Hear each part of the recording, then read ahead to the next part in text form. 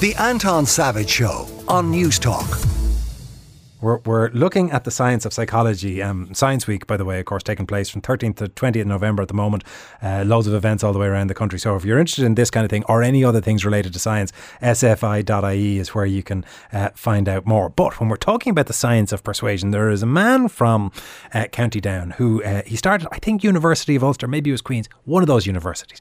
And he was lecturing, and then he was doing more and more sort of corporate work, and he ended up being effectively now living a life on a plane, going around the world to the Fortune 500 type companies, talking about the power of influence, either one-to-one or on a one-to-a group or at large level. And he is joining us this morning. David Meade, good morning.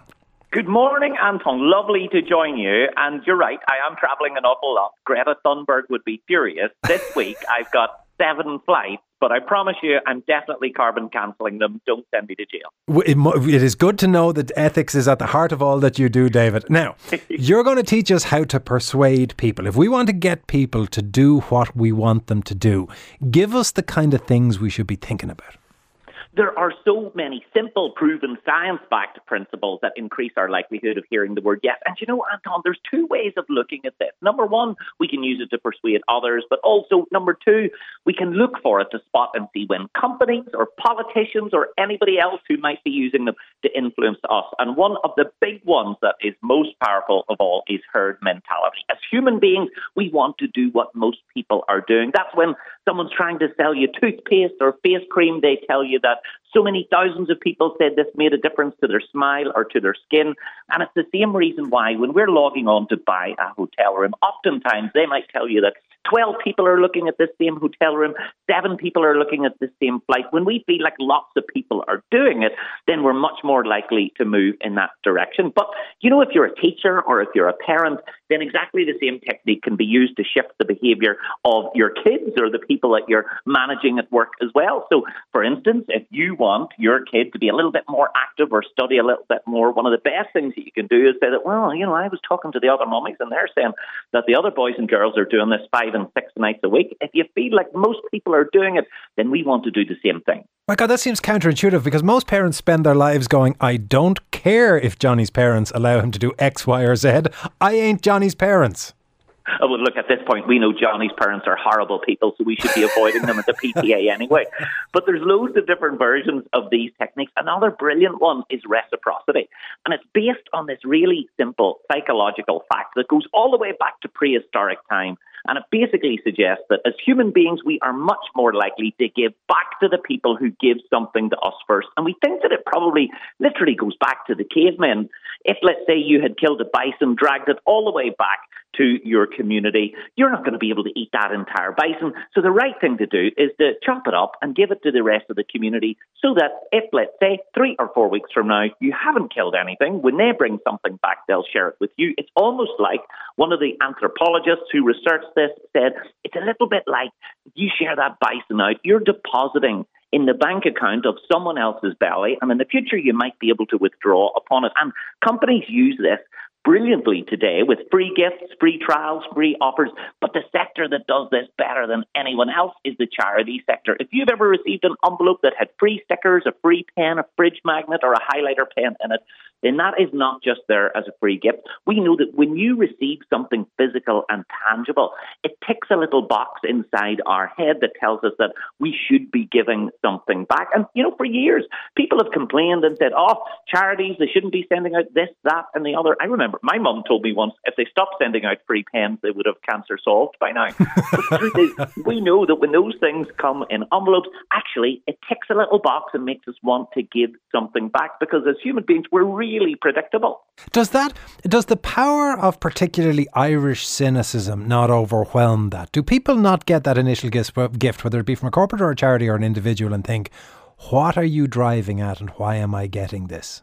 Don't get me wrong, there is a natural thing inside our DNA that makes us suspicious of not just governments, not just charities, of flipping everybody, for goodness sake.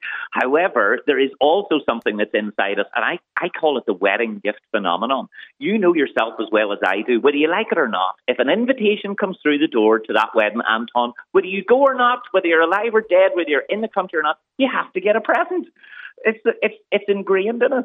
And I also think that there is something about this notion that we don't want to feel like we're letting ourselves down or the people around us down. So even though we might be skeptical or cynical of it, we still play the game because we're programmed to do it. Well, having spoken to you on matters like this before, you advised a couple of additional pieces of further reading around, and I did some of it. And one of the things that I found fascinating in relation to this in particular was you don't even have to like the person who gave you the gift. You can actively dislike them, but you are more likely to do them a favour if they've given you something, regardless of how much you enjoy their company.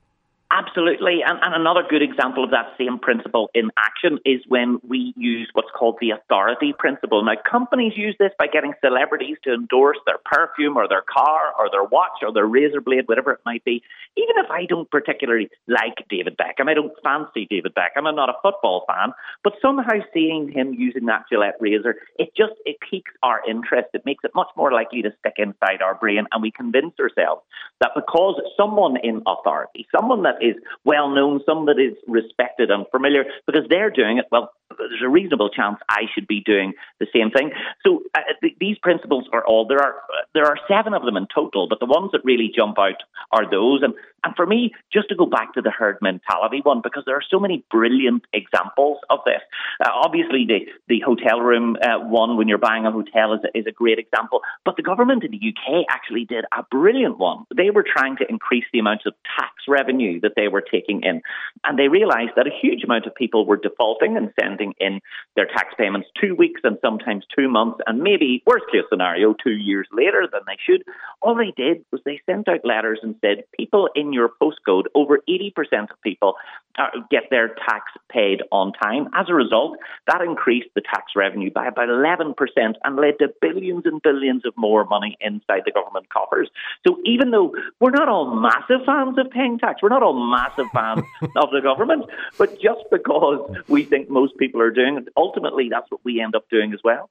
So herd principle is when you establish to somebody lots of people like you are doing this, and they subconsciously decide, well, I better join that flow and that group.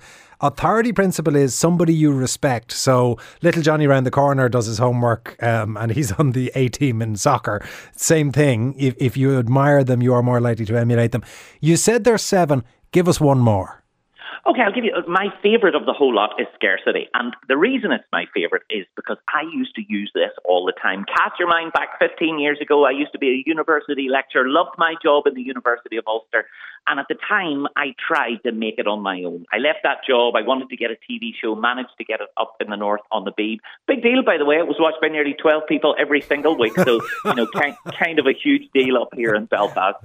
And then after that, I launched a theatre tour. Now, we had about 25,000 seats. Year one was an absolute catastrophe, didn't sell well at all. So I knew that I needed to use my own tools to sell more tickets. And what we used to do every single week was we would only release about 15 to 40 tickets in every venue. So it meant that, Anton, when you logged on to the theatre website, you realised, oh gosh, there's not that many seats left. I better crack on and get this. But the truth is, there was thousands and thousands of seats left. But we knew by trickle releasing them, it made it look like they were scarce. And the scarcity principle is incredibly powerful. The less of something that there is, the more likely we are to push the button. We did another experiment in a supermarket, 2 big jars of cookies. One was absolutely bountiful and full. One had only a tiny handful. We asked people to taste both of them side by side. They could do it in any order that they liked. And we asked them to rate it in terms of crispness, of chocolatiness, of fudginess, in terms of crunch and everything.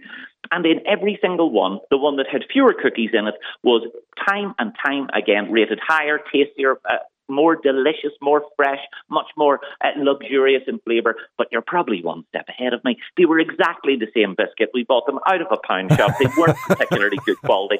But because there was few of them, people thought, well, more people must like these. So scarce is better. Scarcity or perception of scarcity can make cookies taste different. It can make so many things taste differently.